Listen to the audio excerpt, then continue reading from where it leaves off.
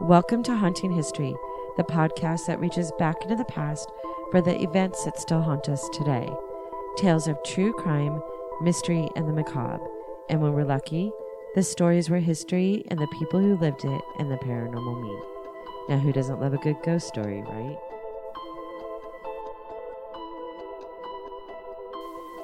Welcome back to Haunting History Podcast. I'm your host, Kat. And I'm Haley. And we have a new Patreon, Andrea Price. Thank you so much. Thank you, Andrea. Your stuff will go out in the mail this week. And then before we get started, I wanted to talk, we got a review from someone. And I don't always want to acknowledge good or bad reviews. I mean, I acknowledge the good ones all the time. But this one said that it was about the Bell Witch episode. And it said, I live down the road from the Bell Witch Cave. I would love to talk to you and correct some of your inaccuracies in your podcast. I mean, apparently I fuckered up the Bell Witch. There's things that people know that live there. But the problem is that they did it as a review and said that they would love to talk to me, but I can't respond on a review. So if you are still listening, even though I messed up something from your own hometown, KLB from TN, I'm assuming Tennessee, email me at hauntinghistorypodcast@gmail.com.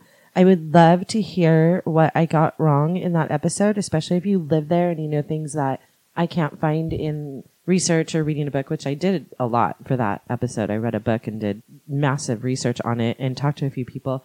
But if you have more information, please email me and we can chat. I want to hear what I missed. I mean, more than anything, not that anybody loves to be corrected, but I would love to know more. I would love to hear what they have to say. So KLB from TN, please email me again at hauntinghistorypodcast@gmail.com and tell me the inaccuracies so that I can fix them. Because at the end of the year, I want to do sort of an update. I get emails on almost every single episode we put out, and I get updates for certain things. So at the end of the year, I'd like to do sort of a update on all the different things, especially the Deborah Lynn series, because we get a lot of stuff for that. Okay, so today's episode is, everybody knows that I have a fascination with old Hollywood, and this one is a solved mystery, and then many, many years later, it became unsolved because someone came forward. So, again, I have a fascination with Hollywood, particularly through the 20s and 40s, and this kind of falls right into that category. It's funny, when people think of The Little Rascals, they think of the 1994 movie by Amblin Entertainment with Mary-Kate and Ashley Olsen. Whoopi Goldberg was in it. Yeah, we talked about that, but I had never seen it. Donald Trump was in it. Yeah. But this is one of your brother's favorite movies. Yeah. Sadly, what most people don't know is that there was already a beloved Our Gang, as this series was called long before 1994. From 1922 to 1944, Hollywood executive and producer Hal Roach, who was famous for his part in the Laurel and Hardy films and movies by Charlie Chase, he filmed children in what he believed was a relatively natural way. Originally shorts, they were tiny little snippets of movies. This series converted to talkies in 1927 and entered their most popular era. Scripts were written for the episodes, but most of the kids, they were really young. And I first started researching this. We pulled up one of the episodes and we were watching it in the backyard. The kids were really young. They weren't even old enough to read when they first started filming these. So the director, a man named Robert McGowan, would explain the scene to the kids, like what they were going to do right before they filmed it. And then he would direct, and this is so funny, with one of those really big megaphones.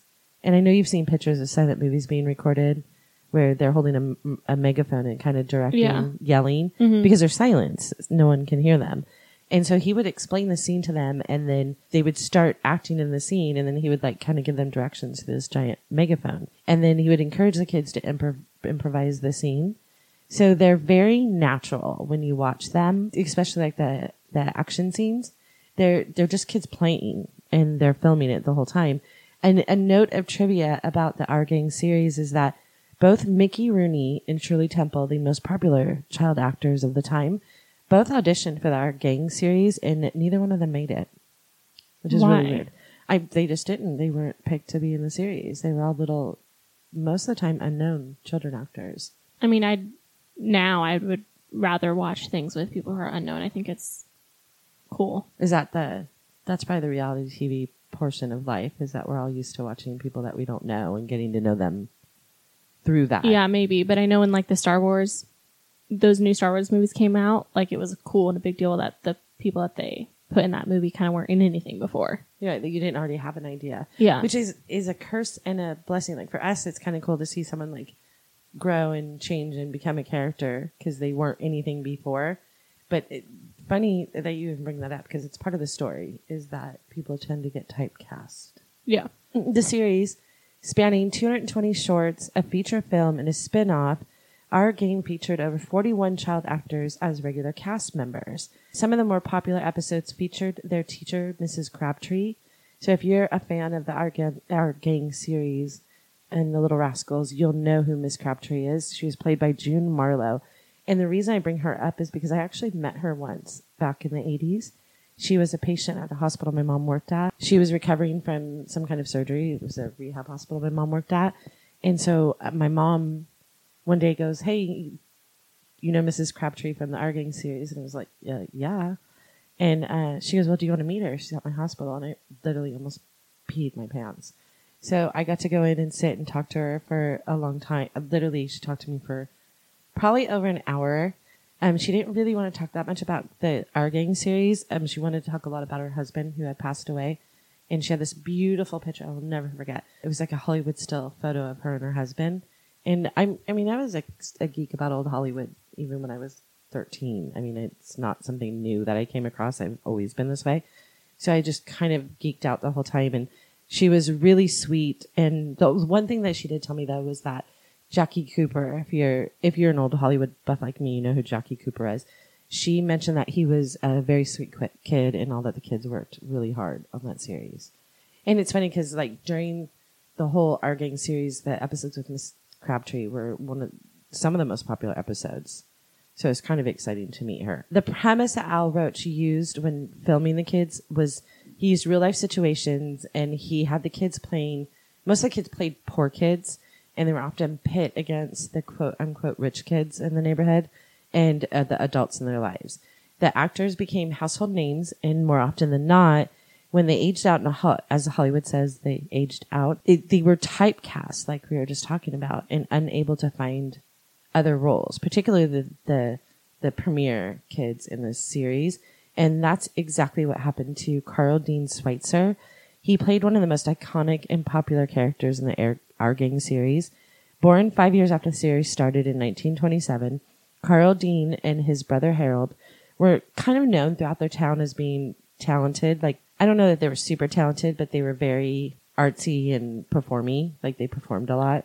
And in 1934, the Switzer family traveled from their hometown in Illinois to California for vacation. And I'm pretty sure, like they say, the studio story is that they were just on vacation. This just happened. But the mom was sort of a stage mom. And they happened to be visiting the Hal Roach Studios. And back then, the studio cafeteria that tourists could go into was the same cafeteria that all the performers that worked at the studios used. And Carl and his older brother were in the studio cafeteria, and the two boys got up at a table and broke into a song and dance skit. And it just so happened that Hal Roach was there at the same time. Like, this was all very planned, I'm sure. The studio put out a story that it wasn't planned at all, that they just kind of broke into song and dance, and Hal Roach saw them and pointed at them as like, I want them in my movies. And that's exactly what happened. It's sort of like the old Hollywood magazines where people would get discovered doing normal things. And so Hal Roach really did see them, really did like them. He was impressed, and he wanted them in the Our Gang series. He named Harold, the older brother, Deadpan, because they all had nicknames in the show. And Carl was Alfafa. So if you're confused at all about who Carl Dean Switzer is, you will know him by his name in the show was Alfafa. Because even when I said to you, Carl Dean Switzer, that was the story this week, you were like, who? Yeah. But I said Alfafa. Yeah. And then you knew who I was talking about. Yeah. Their first movie was Beginner's Luck in 1935. Alfafa's trademark foot-high cowlick and off-key singing of mostly Bing Crosby songs cemented his character's popularity, and soon his star and attention on the screen zoomed past the then reigning child king of the Our Gang set, who was, at the time, George Spanky McFarland. Carl was considered a huge pain in the ass on the Our Gang set. He wasn't parented from what I understand. Like, his parents did not really correct bad behavior, partially because he was, the moneymaker of the family. And he played pranks on all the other actors and crew members. Like, in the show, he was very beloved. Like, everybody loved Alfafa, the way that he sang, the way that he was always in love with Darla, and all the cute little things he did. But behind the scenes, he was just a total tyrant. It was rumored that his on-screen girlfriend, Darla, was actually physically afraid of him. And one of his most well-known stunts was that he would pee on the lights, which would cause the lights to, first of all, smell really bad. They were super hot. They're not the lights even today, the lights on a set are very, very hot. Back then, they were like burning flames, and he would pee on them. So it would cause this like horrible smell. And then one time he purposely peed on them a lot and blew them up. Like, they blew up the set. And so everybody, first of all, it scared the crap out of everybody. And then secondly, they had to shut down the set for the day. So as you can imagine, the people who worked on the set were not happy because they didn't work. They didn't get paid. Yeah. So here's this little kid running around being a little douchebag. Yeah. Just one time he put fish hooks in Spanky's pants and George McFarlane's pants.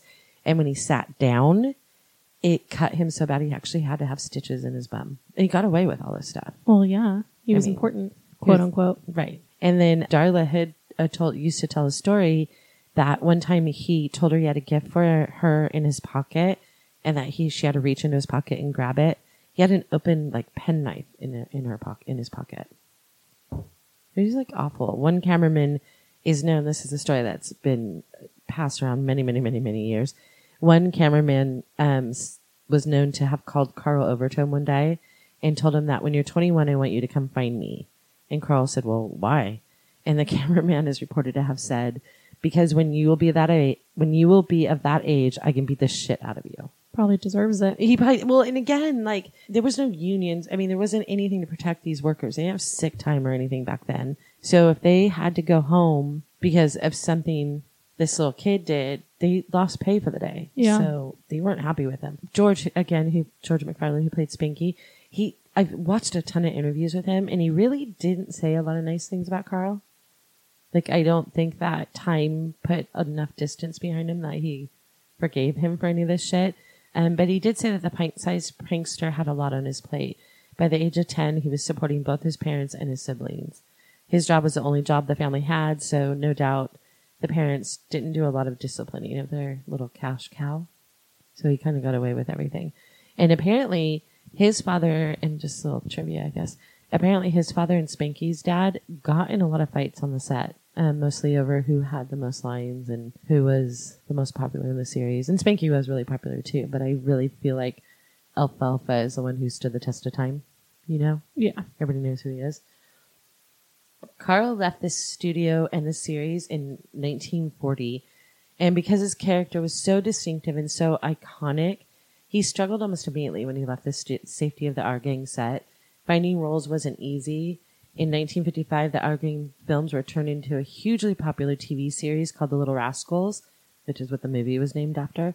However, Switzer or any of the major characters, including George McFarlane, William Thomas, who played Buckwheat, or Darla Hood, never received any royalties from the show. Like, that would never happen now. Yeah.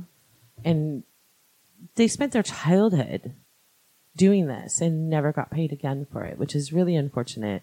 As an adult, he mostly took roles playing parts in B movies, like little bit parts. And another bit of trivia, if you're familiar with the movie White Christmas, which I know I've made you watch, when Vera Ellen shows a picture to Bing Crosby, she shows him a photograph, and the camera pans to the photograph. It's actually a picture of Alfafa, and he recognized him right away. And then if you don't know this movie, I mean, I know you do because I've made you watch it a million times. It's a Wonderful Life. But I'll die if other people have not watched It's a Wonderful Life. In the school dance scene, the high school dance scene, Mary's date is played by Carl Switzer. It's the only two movies I know of that he was recognizable. But he, again, teeny tiny parts. Yeah. He was one of the most popular characters in movies, and then Nothing. Yeah, couldn't find anything. He had it was known that he had a drinking problem and had numerous run-ins with the law. One that he was actually arrested for cutting down 15 protected pine trees in the Sequoia National Forest. Why? Oh, he was going to sell them for Christmas trees. It was a great way to make money, I guess. Carl was a textbook child star of the era and married for a short time. He made money at odd jobs like bartending and dog training and being a hunting guide. And the funny thing is I read that a lot of the really popular stars of Hollywood, like Jimmy Stewart, my favorite, and Henry Fonda, would hire Carl to be their hunting guide when they would go hunting. So he had like a little side business. It just, it wasn't very much. It wasn't like being a star of a movie. No, can you imagine being like as popular as he was and then having to bartend to make ends meet? He didn't do well.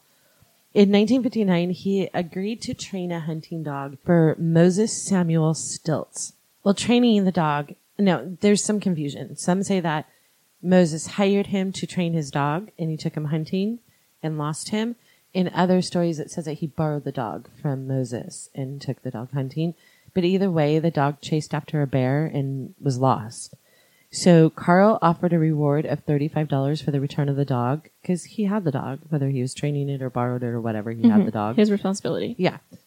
That comes into play later. It's weird that you say that. He offered a reward of $35. A few days later, a man showed up at the bar where Carl was working and he had the dog. He had found the dog.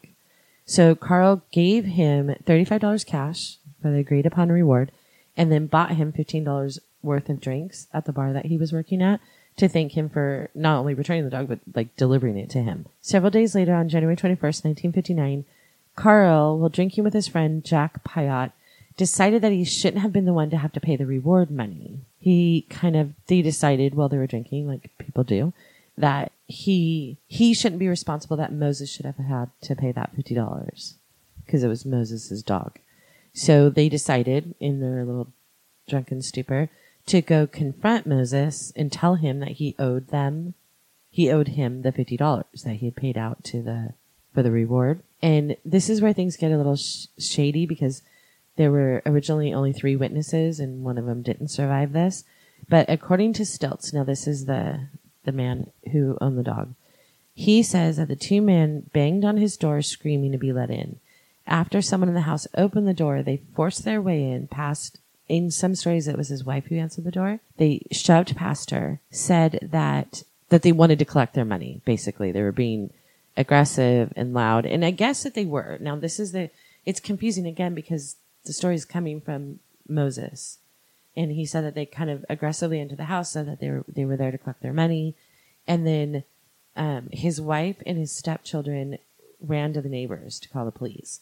So if they did that, which I believe that they did, it must have been aggressive enough for them to feel like they needed to call the police, right? That they were unsafe.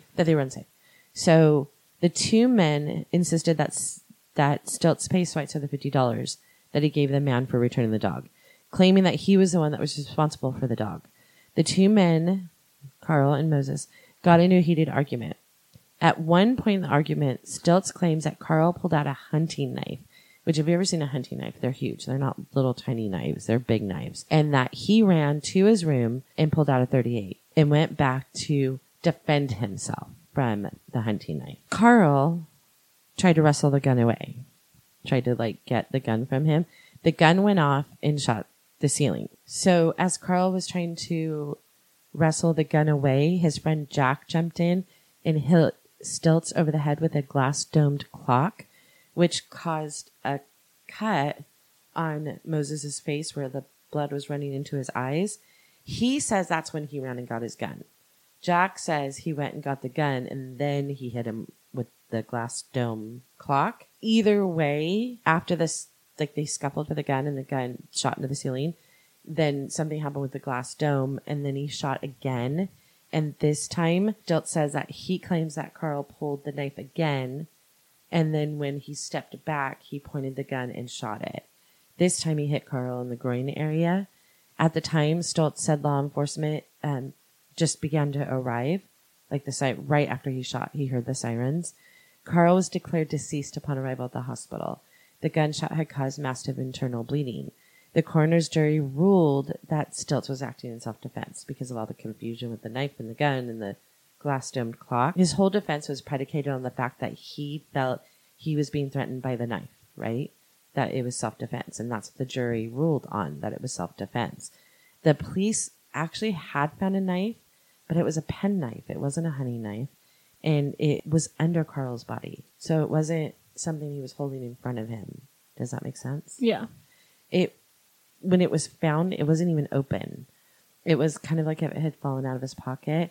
And then it seemed like it was a done deal. The case was closed. Stilts went about his life. And then 40 years later, in 2001, a surprise witness came forward and gave a completely different version.